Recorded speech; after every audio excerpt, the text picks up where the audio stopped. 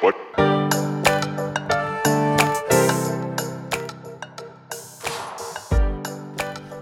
Welcome to ConCon, episode 7, Consciousness Conversations, where we talk about all things consciousness, AI, neuroscience, psychology.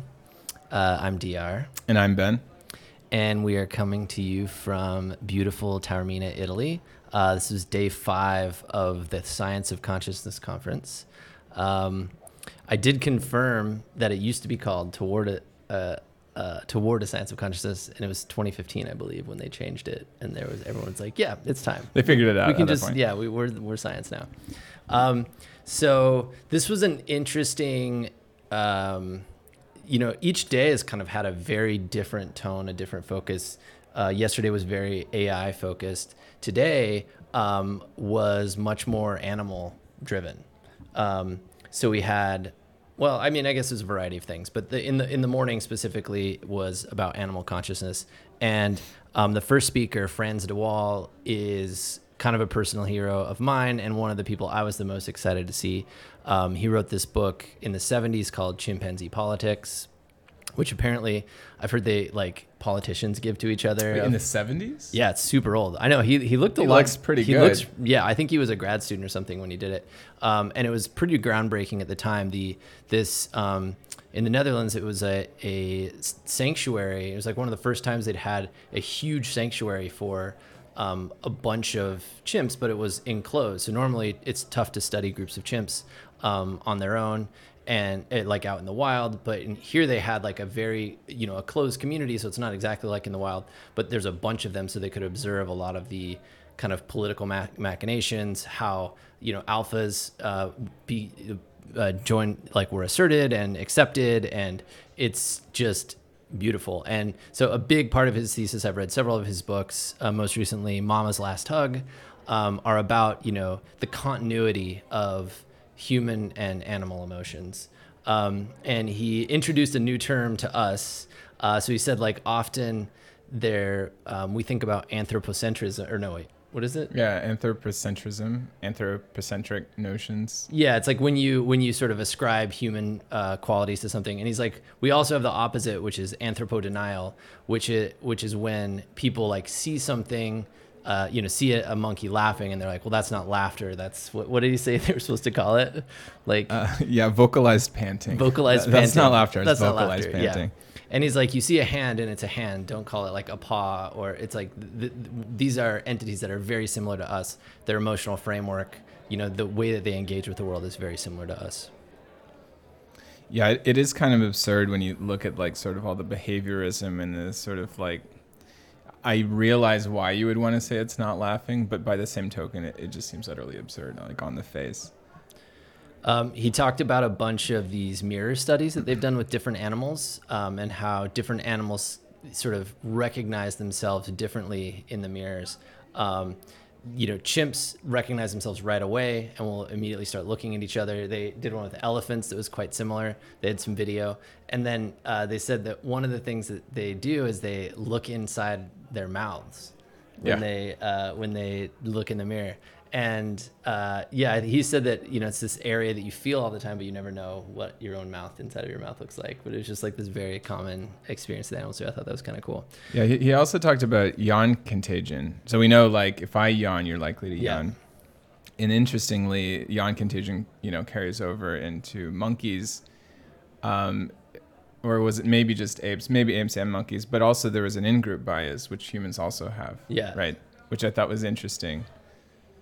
He talked about kind of self-awareness, empathy, and one of the things that he said, which is stuff that I've read, is this kind of idea of a punctuated sense of like self, where it's like, oh, none of these guys are conscious or have, empathy or have a sense of self. Yeah, here's the hard line threshold. Here's the hard line, apes and humans, or dogs and apes and dolphins and humans, or whatever. And he's like, drew this like very gradual line. And he called it a through line, right? Or a continuum. That's probably the thesis of his talk, right? Was sort of trying to drive home that there's maybe a continuum of self-awareness and consciousness. Yeah. In the and this has been, I think in Mama's Last Hug, he says, in Mama, it was one of the apes that he talks about in Chimpanzee Politics who died, and he was one of the last people who saw her. And he talks about kind of more boldly than he has in the past about like, these are the same emotions that we have, and these emotional systems are very similar to some, the Mark Solm stuff about consciousness and emotions. And anyway. Yeah, so maybe we take a step back slightly here, and I feel like him and Nicholas Humphrey, they have these evolutionary arguments. They're really appealing to me, mainly saying like, so he said, look, self-awareness is what you need to know how to act in the world. You have to know your own capacities, like how much less far you can jump when you have like a child monkey on your back. And so every animal must have this capacity, right? It seems like sort of like something you have to have. Right? Yeah. And yet, I still feel like I hear like David Chalmers in my head going, but what about the hard problem? So I don't know. I kind of feel like there's an interesting thing happening at the conference where like you get these, Frans up there, and they say it's clear that there's a continuum of consciousness. You need it for survival, and then you have these other people saying, oh, you don't need it for anything. You could be a zombie. There's definitely a tension at this conference. It was Humphreys that talked about the blindsight monkeys, right? Mm-hmm. Mm-hmm. I mean, to me, that's just such a compelling case, right? That like, if the monkeys can't have blind sight very obviously and structurally, that means that they're seeing stuff in the same way that we are, which means that they're very likely experiencing things in the same way we are. One thing, this came up in a question. He also talked about it with regards to the mirror test, said that monkeys fail the mirror test. So I guess the distinction, I didn't realize apes this. versus monkeys, yeah. Apes are just large primates without tails. Well, I mean, there's other things, but yes, that's part of it, yeah. But, he said basically they fail it, but they also don't sort of perpetually see like themselves in the mirror as like some adversary, like a bird might. Yeah. And they just basically phase it out and ignore it. And in fact, they'll use mirrors to sort of look behind themselves in the environment for like figuring out where food is and things like that, which I definitely watch my cats do. Yeah. So I feel like my cats are maybe the intelligence level of a monkey, at least with regards to the mirror test. Yeah, they're definitely not apes. But that was also sort of, again, hammering the point that there's this continuum. It's maybe not pass-fail for any of these metrics. The next guy who spoke was more on this front. It reminded me a lot. He didn't really talk about corvids or like crows, which are often cited as like a potentially have some very high levels of intelligence and consciousness, but they used baby chicks, and they had a lot of experiments around, say, having items that the baby chick had impressed on, and they sort of like have two curtains, and they'll move them behind the curtains, and they'll put like 3 on one side and 2 on the other, and then they'll like subtract 1 and move it over here, and the chicks are basically doing the math and figuring out which screen to go to based on which one has the most impressed items. And there were some other ones where they're like counting the number of specks, and those seem like, I don't know, less interesting and also somehow sketchy. I don't know. Yeah, I mean, like basically every experimental result like completely wowed me to the point where after a while I sort of got worn down, and I thought, like, how are you getting all of these extremely counterintuitive, like positive experiments? Are you just not saying the negative experiments that you did? Or are you just like a master intuitive experimental designer that you just know ahead of time what the outcome is going to be, so you do the right thing every time? I feel the same as you. I was convinced that chicks maybe can sort of count and subtract in basic ways some of the time. As for like, does everything in every living thing have a number line that goes from left to right? Yeah. It also seems like a weird thing to like. Yeah, he didn't really make the point of what does that even mean. Yeah. I did think somebody had a question. Again, the perpetual thing at this conference is like, how do people deal with like really challenging oddball questions? But one of the questions was, I thought was really cool, and he said that there's certain number tasks that monkeys actually massively outperform humans on. Do you remember this? Right. Yeah. And they said that they did like, brain scans or whatever, and it appears that the monkeys are using the part of their brain that we use for language. And so like we've kind of co-opted this thing, and they still have it intact in whatever fashion, and so they're able to sort of do some of these. And I'd love to.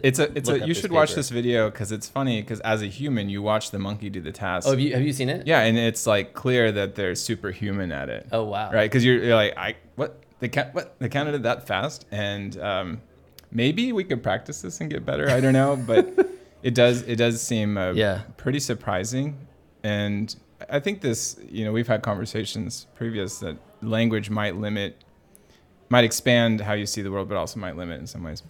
I wanted to bring up one thing. So he brought up Nick Humphrey, our guy from the other day, who, has this hypothesis that, when things were developing at first, if you're an amoeba, you have a local response sort of along your skin. Yeah. But eventually, and they called it like a efference copy. So instead of just locally responding on your skin, you send a signal that encodes that something happened on your skin to sort of some like central control center that can decide at that point to respond or not. So it goes beyond reflexes. And it can, initially it's sort of just coordinate. It's just notification about those responses. Then eventually it's coordination. And then eventually it's meta coordination. And then you get the meta loop. Yeah. But I bring it up to say that there was a question afterwards that asked about schizophrenics and maybe their efference copies were messed up. And he did respond saying that there was some evidence there. And I always think that's interesting when you have these general theories that sort of then paint a picture into like mind disorders. And I thought, like, does that mean schizophrenics could tickle themselves? That's what I want to know. Maybe now, that's now out you've got there. your question for next year. Cool. Should we talk about David Edelman? Yeah. So this was also, he talked a lot about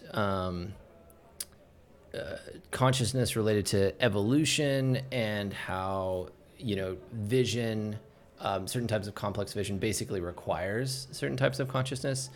He really related this to, some of the weirdo animals that are long extinct from the Cambrian explosion, which, was one of the first really big efflorescences of life on Earth, and was basically saying like this was likely the first round of consciousness because you had all these things that sort of needed to do this type of complex visual processing. Yeah, and you made the point that a neuron is a neuron sort of across the whole animal kingdom, which is interesting. I don't think I quite like realized that or knew that. And so, again, here's your through line. Yeah.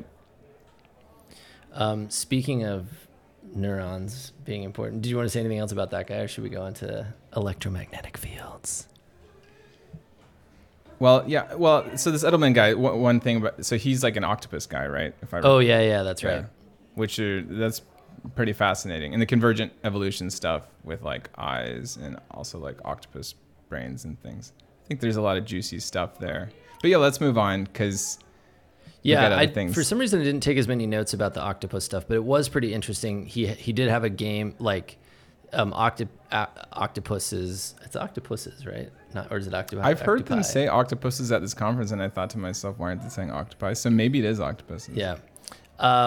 They could watch a video of another octopus doing a task that took them several tries, and then execute that one on the first try. Actually, they would watch a video of just the successful try, and then they would immediately do it that way, which is kind of interesting. Yeah, it kind of reminds me of this like one shot, zero shot thing in deep learning, where large language models also sort of, you don't have to do a whole reinforcement learning thing. You can just say, here's one concept, show it to them once, and they can sort of apply it. It's kind of an emergent thing. Octopus is pretty cool. So the next guy was Tam. Yeah, well, we missed the first talk. We went to the electromagnetic fields session. Oh, right. This is a whole different plenary. And so the guy gets up there, and he's the guy I think we mentioned a couple episodes ago who has been asking cool questions, and he's like got an earring, and he seemed like an interesting dude, and we're like, oh man, we should talk to this guy. Yeah, and he throws up like in his second slide a picture of him at Burning Man, and we're like, okay. All right. So I would say his big contention is basically that neuronal spikes, is that even the right term? Yeah, neuronal spike codes. He kept saying, meaning like spikes in electromagnetic activity of parts of your brain, neurons, which would be discoverable, viewable in like an EEG. I think it's when you're like synaptic firing. You can just record the spikes alone. And the idea is that like this isn't enough to explain consciousness. He's like very unapologetically panpsychist, and basically started going into the idea that the whole universe has electromagnetic fields, and electromagnetic fields extend infinitely, and there's like different, and so the I would say the idea that the brain is producing electromagnetic waves is incontrovertible. It's right? measurable. Yeah, measurable. Right? That's what an EEG is. So I think that and there was an interesting guy that got up at the very end. I think Ben was out in the bathroom, and he was like, it was sort of a mic drop question. The guy was like very meek, but he was just like, hey, just so you know, like we just did this study, and like all of the EMs that are detectable in the body are produced by neurons, and there's not any other like basically kind of like trying to throw a little salt on this on this theory. In general, I am softening a little bit on some of these. They're getting to you.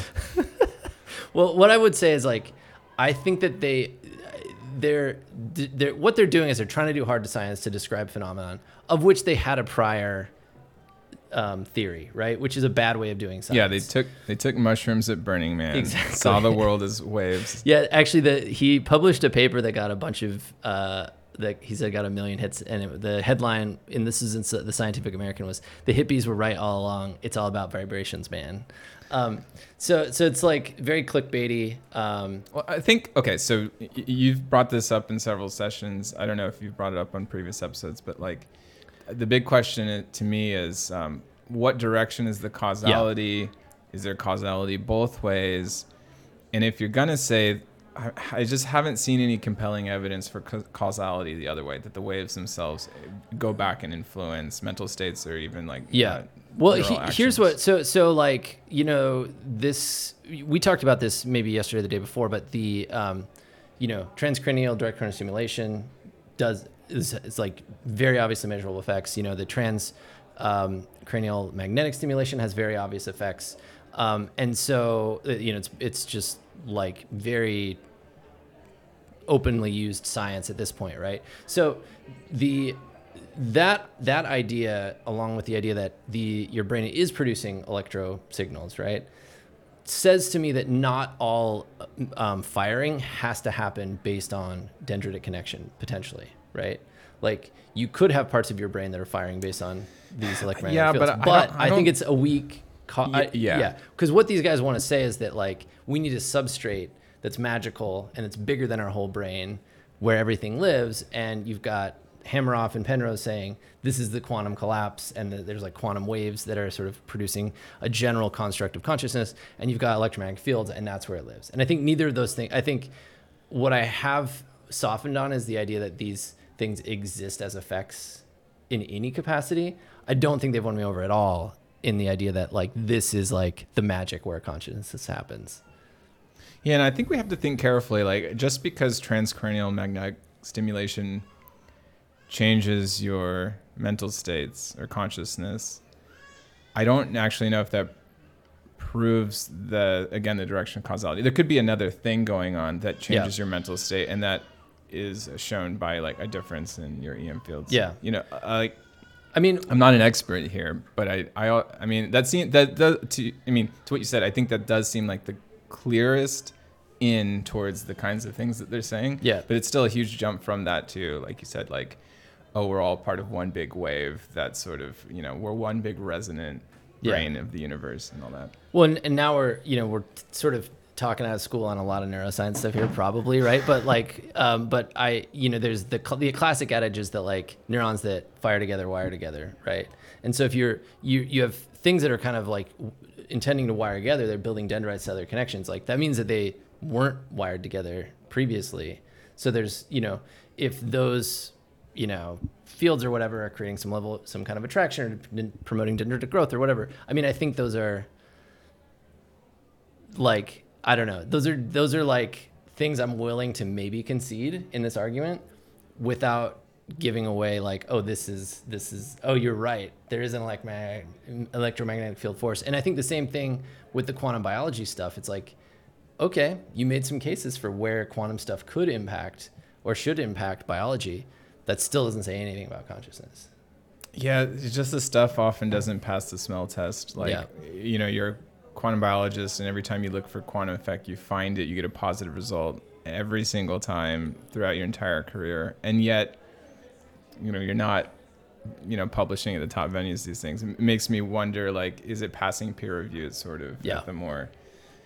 Yeah, and he says at the end, we're about to start empirical validation. So I'll be very interested to see what they come up with next year. But, I mean, I liked his talk. I liked the guy's vibe, and I thought it was a good talk. I just am really skeptical of a lot of the EM stuff. Yeah, and so we almost didn't go to this session. I was kind of like, should we go?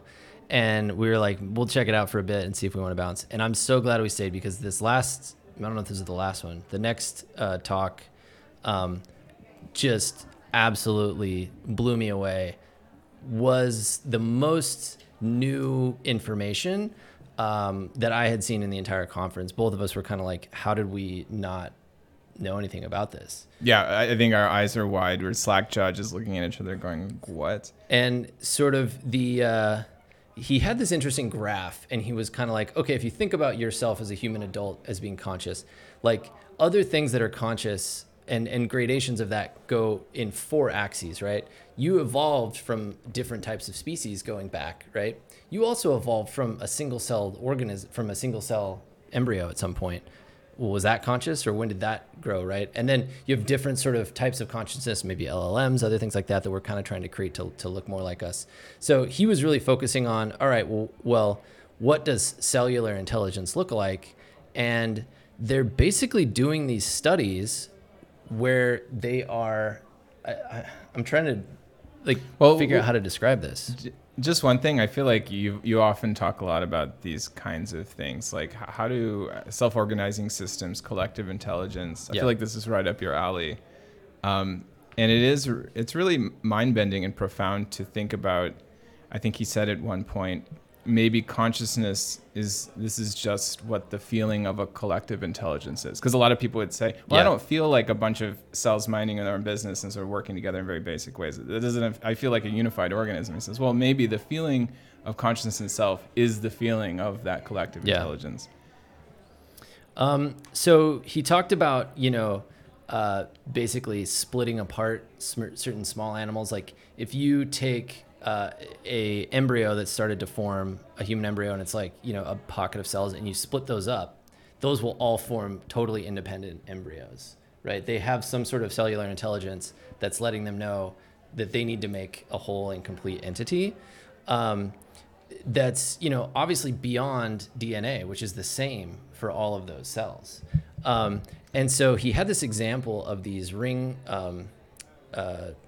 worms or whatever, and there's a bunch of cells of them, and they form a ring.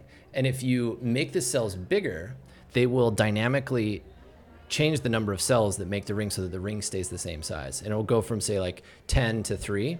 And then if you make them big enough, it will make one ring with one cell, which is actually a completely different type of cellular structure, which is pretty crazy. That it's like not just producing, one chunk of those cells. Yeah, he said that maybe life could be defined as an error-correcting mechanism, which I thought was really interesting. Like saying like, look at how robust life is, right? You can sort of cleave these embryos and they're fine. They just still self-organize in this very robust, corrective way. And maybe that is the hallmark of life, is this sort of error correction.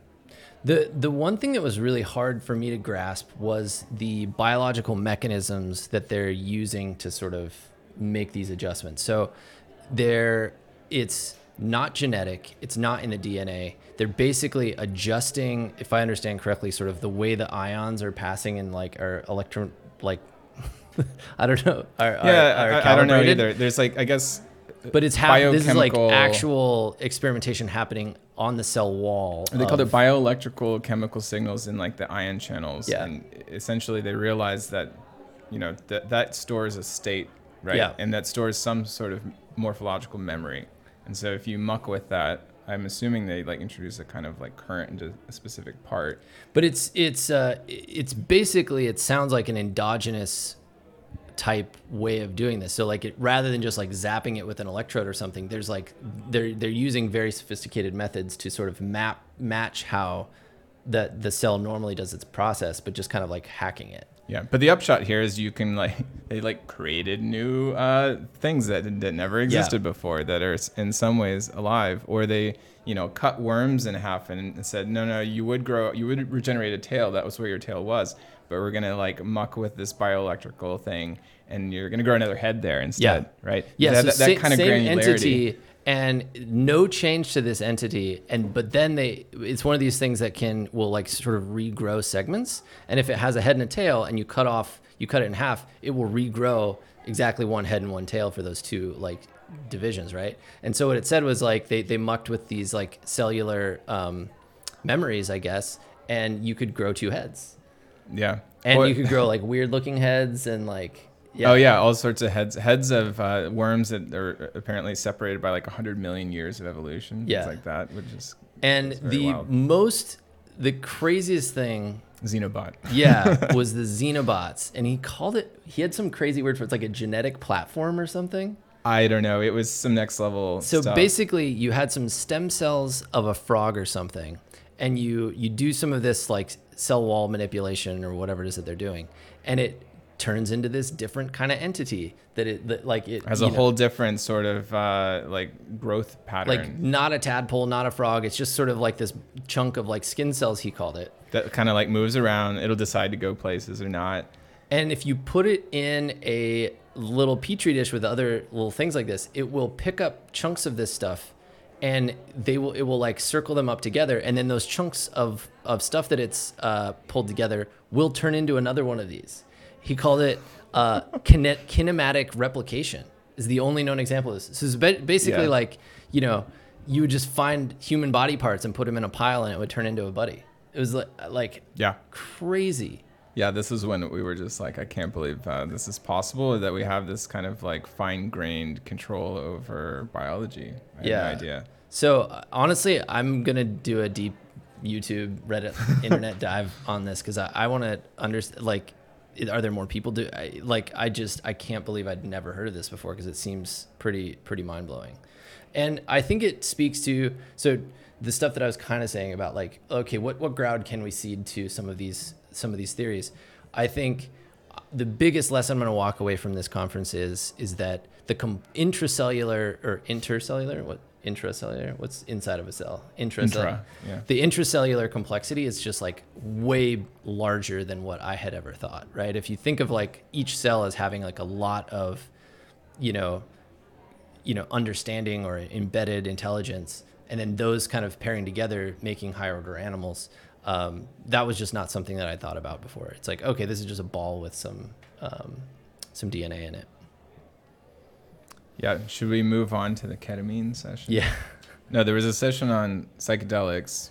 Well, there was the guy with the literal tinfoil hats that we got nothing out of. Yeah. He had a picture. He seemed really well-intentioned. Like,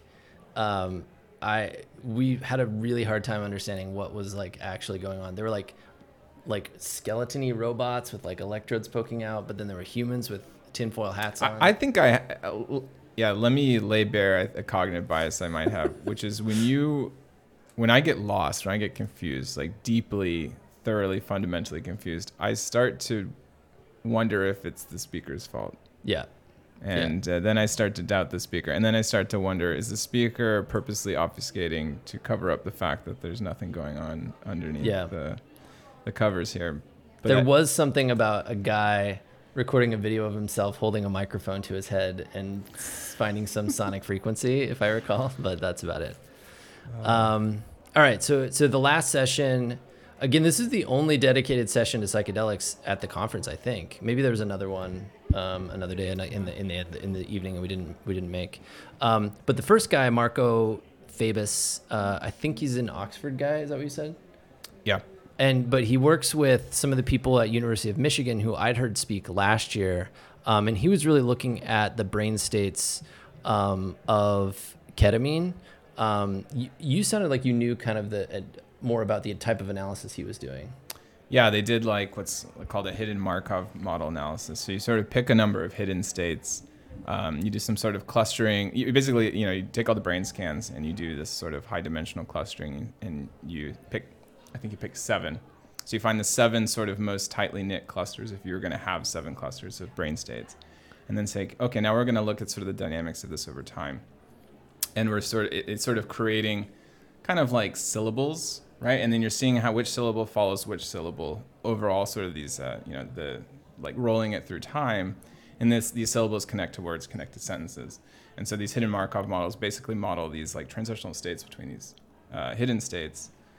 And it's something I'm familiar with because I've done research with some neuroscience stuff. And it was pretty cool, right? Because then you have a model of sort of, within that hidden Markov model, you can basically figure out if someone is dissociated or not based on the control.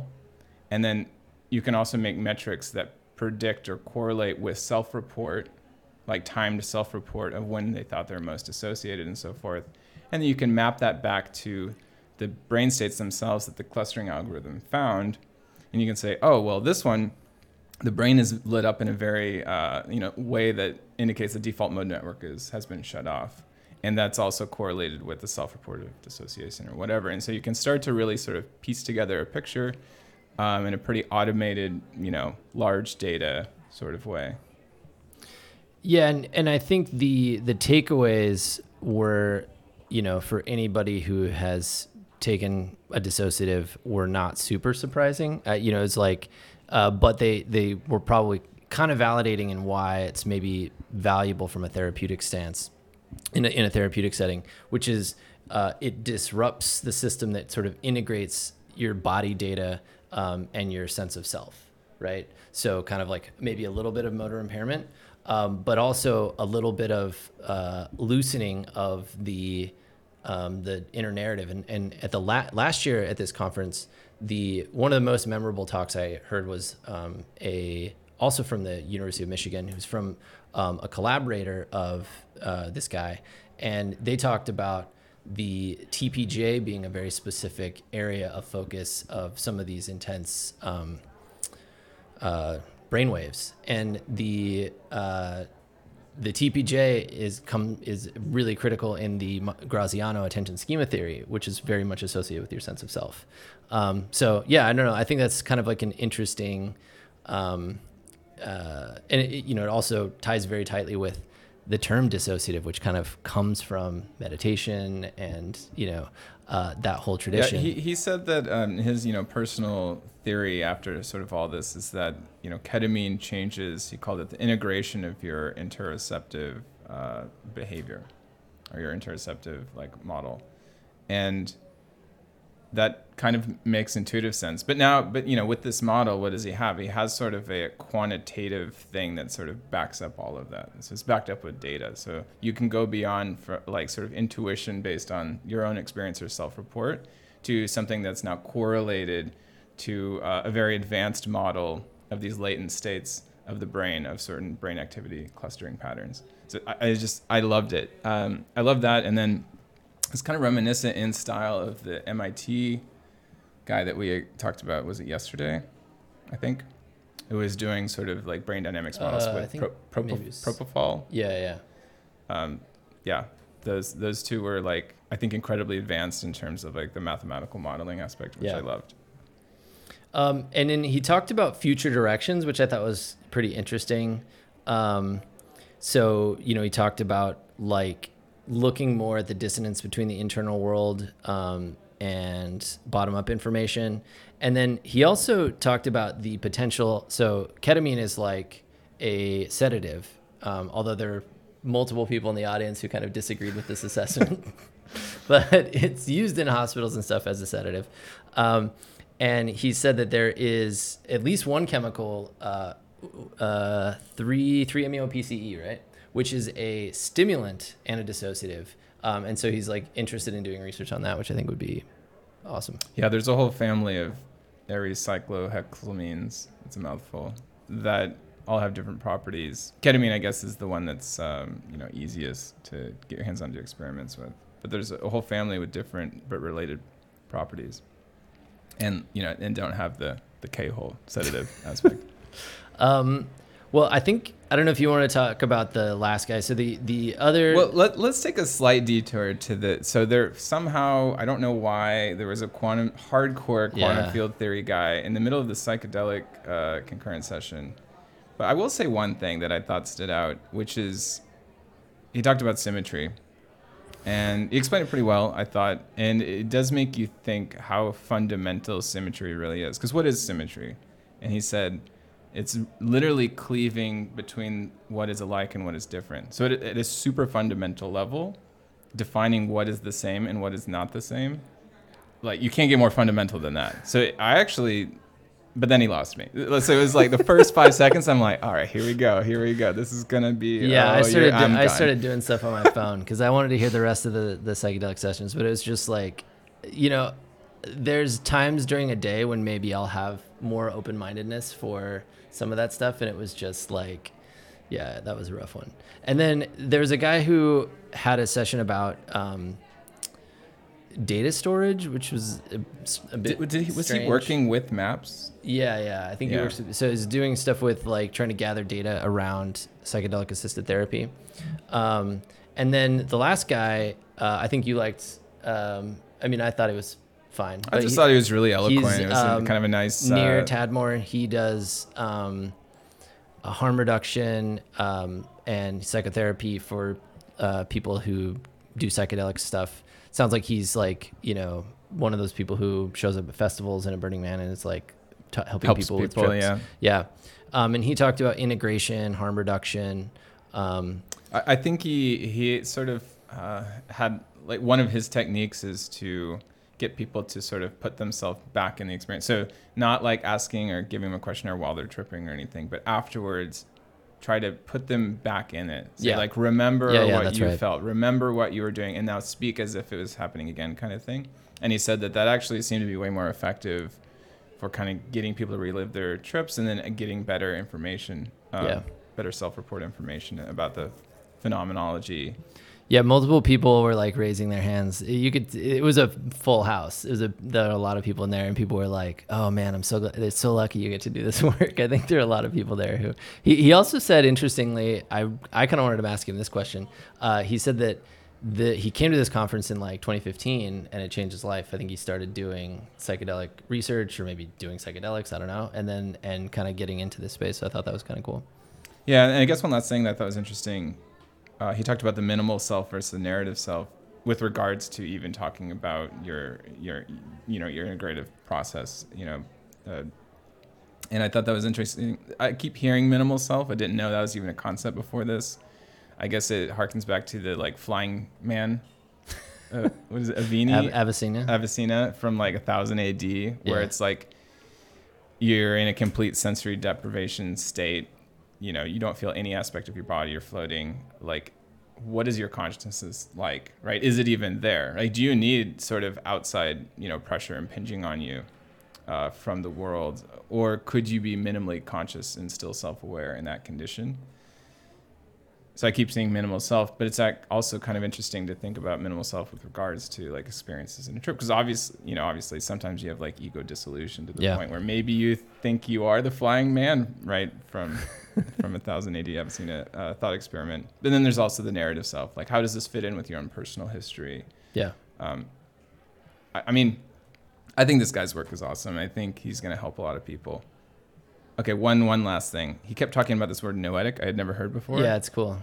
Noetic quality, where you think that, you have insights that are almost more real than normal reality. Or, I looked up this word because I'm like, is he using it like in the normal way or is it a technical way? and it's just a sense of revelation or a sense of direct knowing. Yeah, I think it's sort of like, I think it's William James coined it, and it was kind of like Freud uses this term oceanic feeling, and then I think James uses the term noetic, is kind of in the same boat. It's like pristine, like engagement with your environment, like spirituality basically is what, like a spiritual experience is what a lot of people would say. Yeah. It's a nice thought. It's a nice word. Cool. Well, thanks for listening. This may be the last one we do here. We might do one more. Probably we're debating whether we're going to go to. There's just a couple of sessions tomorrow. Free Will and Sir Roger Penrose. Yeah, but if not, we'll see you on the next episode. And we're going to keep going and doing more episodes about consciousness, AI, all of your favorite topics. Stay tuned. And you can see more about us at concon.show. Thanks. Thanks.